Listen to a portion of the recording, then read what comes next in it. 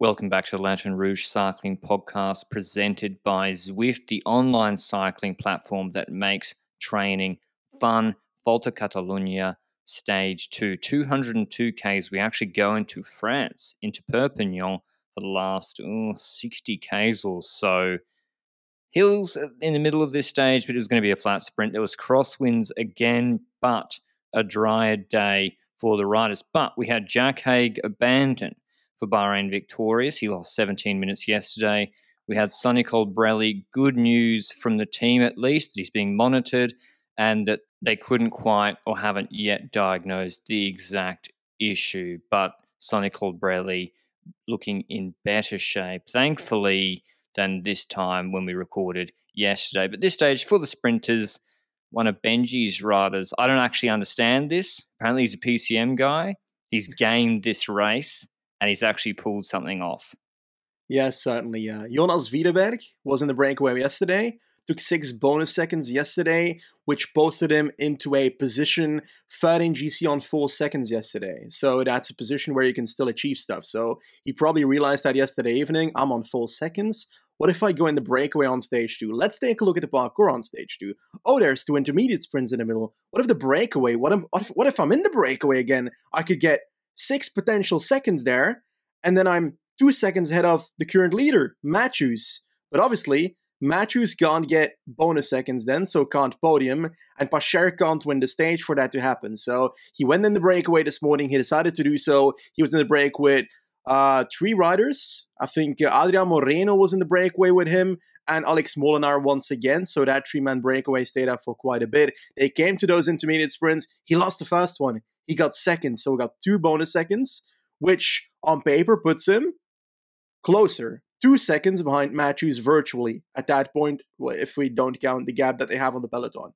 And then they get to the next intermediate sprint, and it needs to either get 2 and have a better position in the stage, which won't happen in Matthews most likely, or get 3 seconds to have 1 second ahead of Matthews in GC. And he takes the intermediate sprint. So from that point onwards, it was all depending on finishing in the front group, plus Matthews not podiuming and Pacher not winning the stage.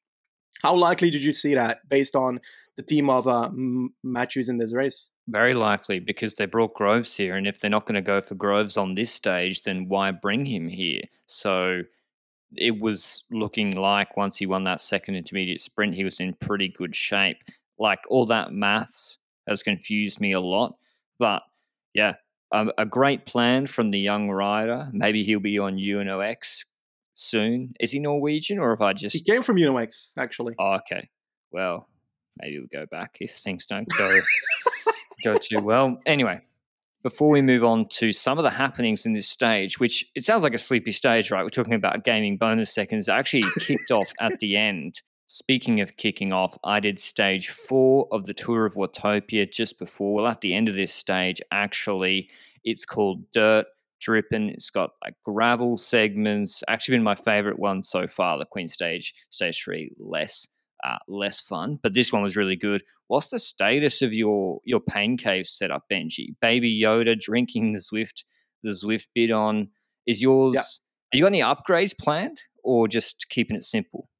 I think I'll keep it simple for now, because I've got this issue where I've got way too much stuff for this room, and it's like all in one corner, and then the other corner is the pain cave. So if I add more stuff, it will become troublesome. So for now, I'm very happy with how it looks. I can settle myself on the bike like I did before we got to the actual action today. I rode, I think it was the TikTok map once again. I enjoy that one because it's relatively flat, so I can watch TV shows while I'm doing that. And I enjoyed that. So yeah, I survived and I'm here. So that's good. Yesterday, we went and looked at a house here in Andorra. It's at the end of a 5K, 7% climb. And we went and looked at it. And I said to my wife, I was like, this needs to have an entire floor for Zwift. Because I'm not going to be finishing 4 rides a week up 5K, 7%. But it does. So, I know, swings and balances. But yeah, I can't wait. I want to have like the ultimate Zwift pain cave next year. But thanks to Zwift, as always, for supporting the show. If you want to check it out, Zwift.com for your free 7-day trial. Back to this stage. First thing was I think Cesare Benedetti, I'm just going to assume it's him for Bora. 3 guys got caught on the other side of the motorway. The motorway split. It went from pole dividers, soft dividers, to a cement cinder block dividers. They got caught on the wrong side. They're in the other lane. I was thinking, luckily, I'm speaking about it in a joking manner because they actually had closed off the lane they went into. But I was thinking, holy shit, what if there's oncoming traffic? And it's like this thing when I do this all the time. I'm always guilty of it. When you're on a ride and you're pretty lost and you're like, I'll just find it. I'll just keep riding and find it instead of just stopping, looking on the map, retracing your steps and fixing it. And then you make it all the way worse. They just kept riding, hoping the road would divide again and they could go back to the peloton. And it never did. There was no emergency turn or anything. And eventually they had to stop. I think it was maybe Biscara, I'll tell as well, and hop over the divider and get back. It was like funny now, but yeah. But Yates, Benji, the Yates brothers, they love to be at the back of the peloton. We're going into a flat section, crosswind nervousness exposed, crash. We didn't see if he crashed. He's caught behind. Would you have dropped? I think Bex did the best they could. Actually, I can't criticize Bex for how they played it. You can't drop Matthews and Groves back. Yeah, it's a big dilemma, because you're thinking about GC with Simon Yates. You're thinking, how many riders can I drop? And that's basically everybody except for the rider you go for the sprint, and perhaps also keep his lead out up there. And that's the choice they went with. And I guess I can't criticize it, but I guess it would depend on how the stage turned out. Let's say that Groves and Matthews don't get anything out of the stage. We don't know yet. We haven't gotten there yet. Well, they could have been criticized heavily if Simon Yates was losing 45 seconds because of that on today's stage. So they did pretty well in having riders directly stop, though. They were quickly with him to help out. And I swear that the gap went down from the point they had a gap to the finish line. But yeah, it was proper chasing, because not only did that happen, and that crosswind section started kicking off at the front as well. And I'm not actually sure which team that started kicking it off, because I swear the group was just suddenly in two. Yeah, well, there was another crash. And then, and this is the thing. There's crosswinds, there's nervousness, there's fights for position. They're going through road furniture. Someone crashes. And then because there's crosswinds, it exacerbates everything. So Yates is now chasing G2 with Verona pacing Bala in G1. Sivakov is there for, well, I'm guessing Carapaz, because Port didn't start this morning either. Rodriguez had a flat with 20 Ks to go, and he'd come back and spent Castroviejo and Kwiatkowski. So I think it was Dennis for Jumbo for Dumoulin. Arkea had Nairo there in good position. They were pacing. And Cofidis for Guillaume Martin also helped out. But the teams help out when the crosswinds are on. We're now into 13, 12 Ks to go. The gap's 35 seconds to Yates. He's the GC favourite for this race. The race was on. We're not even talk unwritten rules. You know my view on it. Just slap it on the front as hard as possible. No one really helped Jumbo too much. Whether they could or couldn't, I think Ineos couldn't, because of they spent riders. Movistar, they'd probably be scared they get criticised again. Arkea were also done. So Jumbo did it. Gap stable. Good job from Bike Exchange. They got their way to Group 2, but then they were sort of left at 35 seconds. And then it came into the sprint. We've got Bauhaus here, Hofstetter, Groves. We presumed Matthews, who's in the leader's jersey, did the lead out for Groves. He did. We go into the last left-hand bend, 150 meters to go. Matthews in front of Bauhaus, which I think made a big difference. Groves on Bauhaus wheel. Groves and Bauhaus went head-to-head at Tirreno last stage, and Bauhaus got the better of him. Bit of a more open sprint here. Matthews finish. Bauhaus kicks. Groves very, very late. I'm talking last 35 meters, comes out of Bauhaus wheel and nails him on the line. Bauhaus, I think, with 10 meters to go, thought he was going to win this and takes his first World Tour victory and back-to-back World Tour wins for Bike Exchange. They are having a purple patch, and it was a good day for them regardless of the Yates losing 30 seconds. So, Benji Narsson, it's usually me having to do the formal written verbal apologies. I've done it already at some point. I think there was I want it again. Saudi Tour? but that is a Okay. Conti sprinter race. So Benji in the Bex preview said Groves wouldn't win a race, and he's a glorified Conti sprinter. Now I think I said UAE would win like 5 races, and they've already won 20. So I'm obviously my hot take's always worse. Do you have anything to say? I'm very sorry to Caden Groves and his family, to everybody that he ever came across, And that the every Prime Minister of person Australia. that supported him, the Prime Minister of Australia, the kangaroos that live in that area, the spiders, the snakes that I'm too scared of when I go there, and the losers of the emu war back in the day in Australia as well. So I'm afraid that I had it wrong. He's not a glorified Conti sprinter. He's a glorified pro Conti sprinter.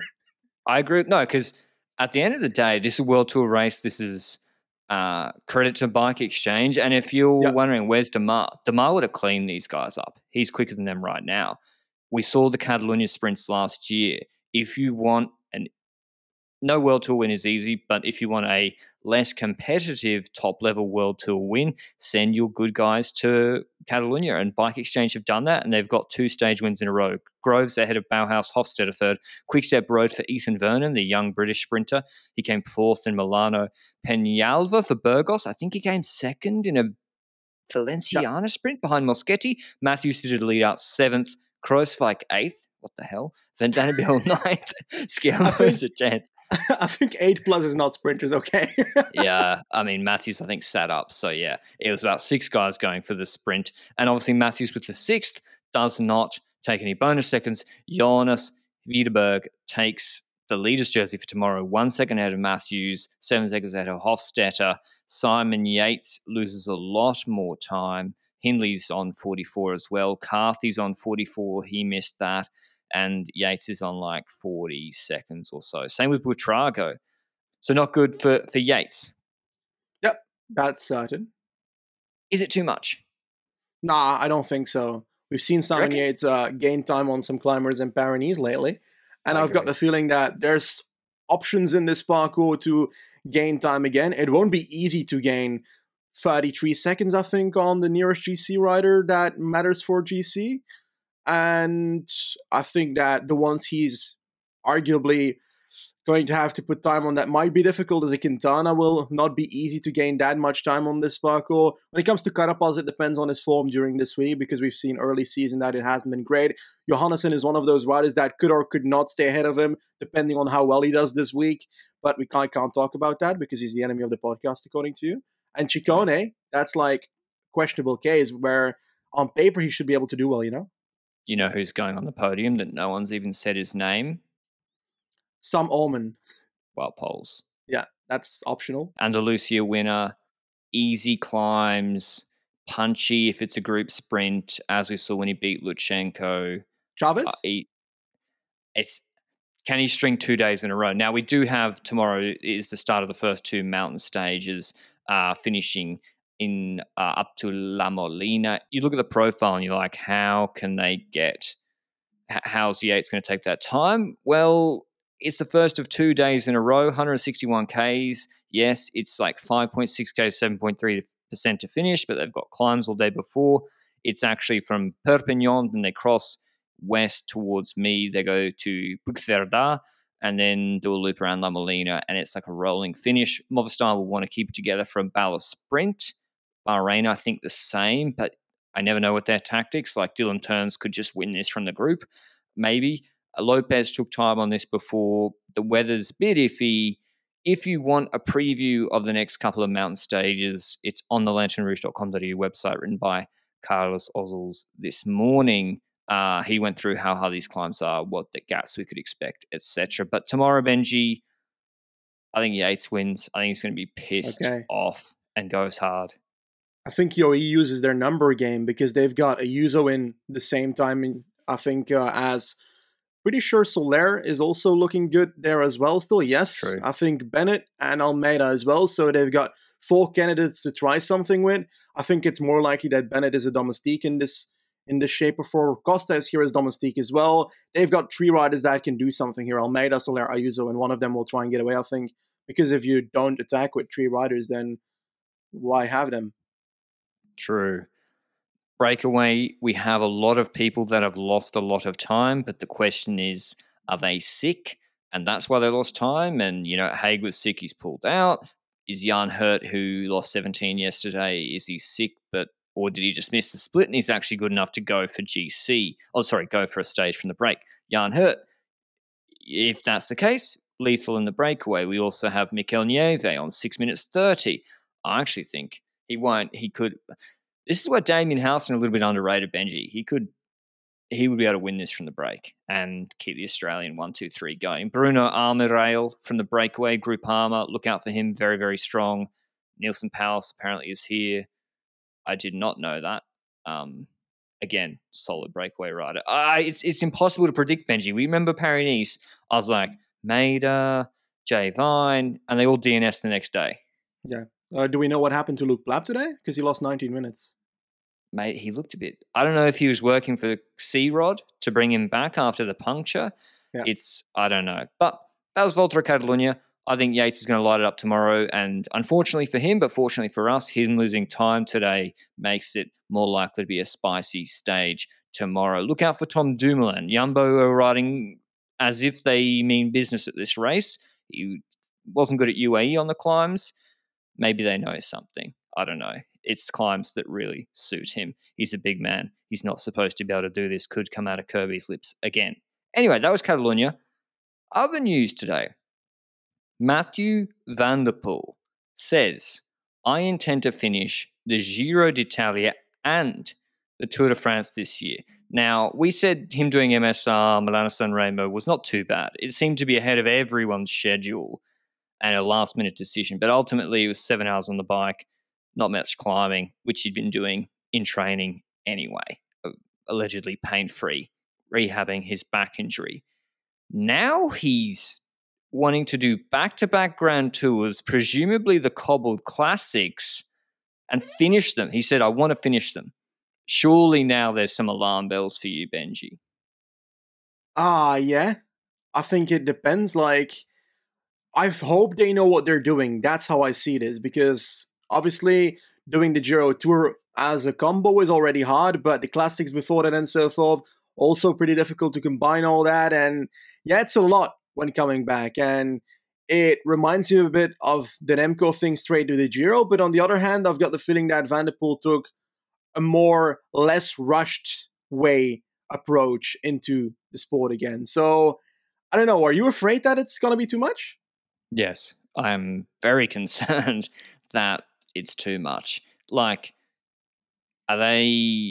He's done one race and they're like back-to-back Grand Tours. Who else is doing cobbles plus back-to-back Grand Tours, Benji? Vincenzo Nibali. Okay, yeah,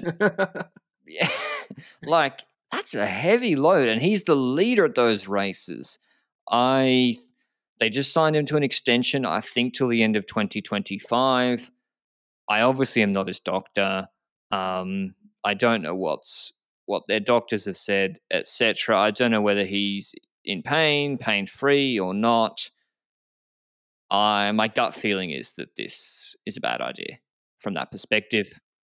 I want to mention that Dirk Herlo and also the back doctor of the team were surprised that he's already doing so well, that it's all gone so well so far, and that, yeah, it's gone so well in Milano-San Remo as well. Honestly, I'm not sure how much contact those two had with the team since the accident, though. So I'm not sure if this is the back doctor that helped him recover and so forth into the sport again. So that's the questionable aspect of that article that I found on Sportza.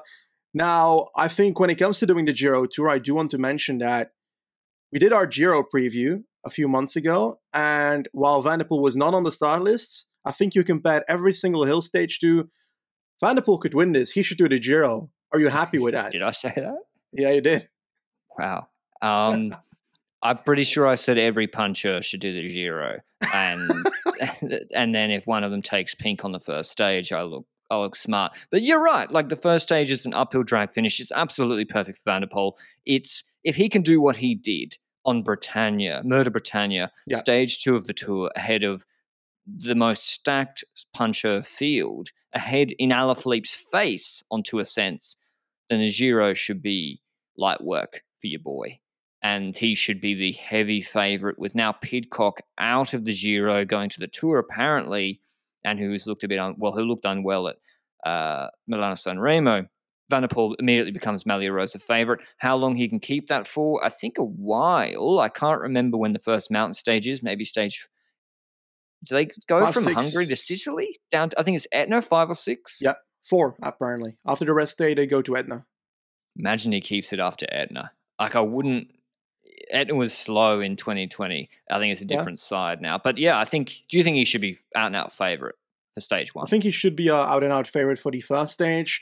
I haven't seen today's stage of Copia Bartali personally yet, so I can't tell you if that was an uphill finish and whether he won that and so forth. So I'd have to take a look at that, take a look at Copia Bartali this week and see if similar finishes arise. But on paper, a peak Van der Poel or a near peak Van der Poel should be a favorite on a stage like that. An uphill finish in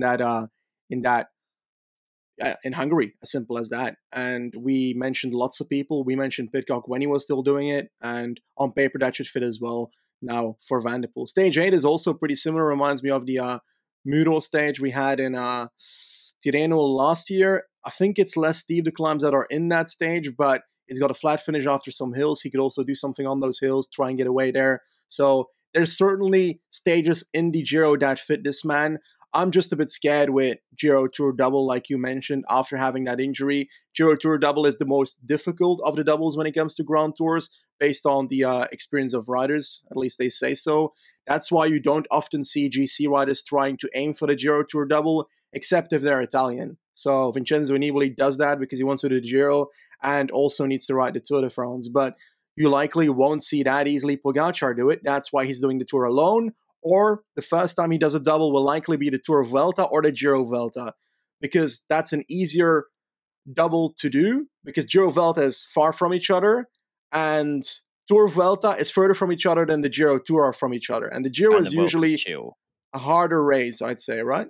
Yeah. Giro can be cold, just a harder race than the Vuelta. I mean, the Vuelta to win GC, high level last year, but yeah, do they still send Merlier to the Giro? I'm not sure what their indicative start list was. I thought Philipsen to Tour. I think Merlier and Mathieu van der Poel, it's a compatible combination. We know that MVDP doesn't go for bunch sprints, doesn't really like it to get mixed up, which is understandable. And he has Worlds as well in September. Geez, it's a big year. It's like, imagine, Benji, when Bernal, remember 2020, Bernal back issued 2020 Tour de France, Colombier. Imagine if he's like, I'm doing Giro Tour double plus Ardennes leadership. Yeah. We'd be like, is that a good idea? These guys are going to have a long career. I worry. That's all. Yeah, and it's also, like you say, the history of back pains in the peloton the last few years, including Pinot as well. It hasn't had a moment where there's a rider that had serious back pain and then suddenly popped up and did so many great races after each other. So I'm always a bit worried, but let's hope he's the one that actually makes it through without too much trouble and is able to do it without any back pain, and that we can see the best Van der Poel at both races. Well, I'm happy, personally, because the Giro start list was a little light, particularly with Pidcock now out, and he certainly adds a lot of intrigue, big name. I don't know, no Sagan, no Quintana. So, yeah, I don't know whether RCS also were interested in him going. But otherwise, I do see Bahrain Victorious have actually released a medical update whilst we were recording. Following the end of stage 1 of Catalonia, our medical team can confirm that Sonny Colbrelli suffered from an unstable cardiac arrhythmia that required defibrillation. I don't know what that means for getting back on a bike again, whether this is comparable to the Ericsson or other stuff, whether he needs something put in, I don't know, but hopefully he recovers well and we might see him on the bike back again. But anyway, Catalonia Stage 3 tomorrow, mountaintop finish. Thanks to Zwift, as always, for supporting the podcast. MVDP's recovery began on Zwift at the end of January, and if he could progress that fast, Pogacar should be worried because I'm coming. Until tomorrow. Ciao.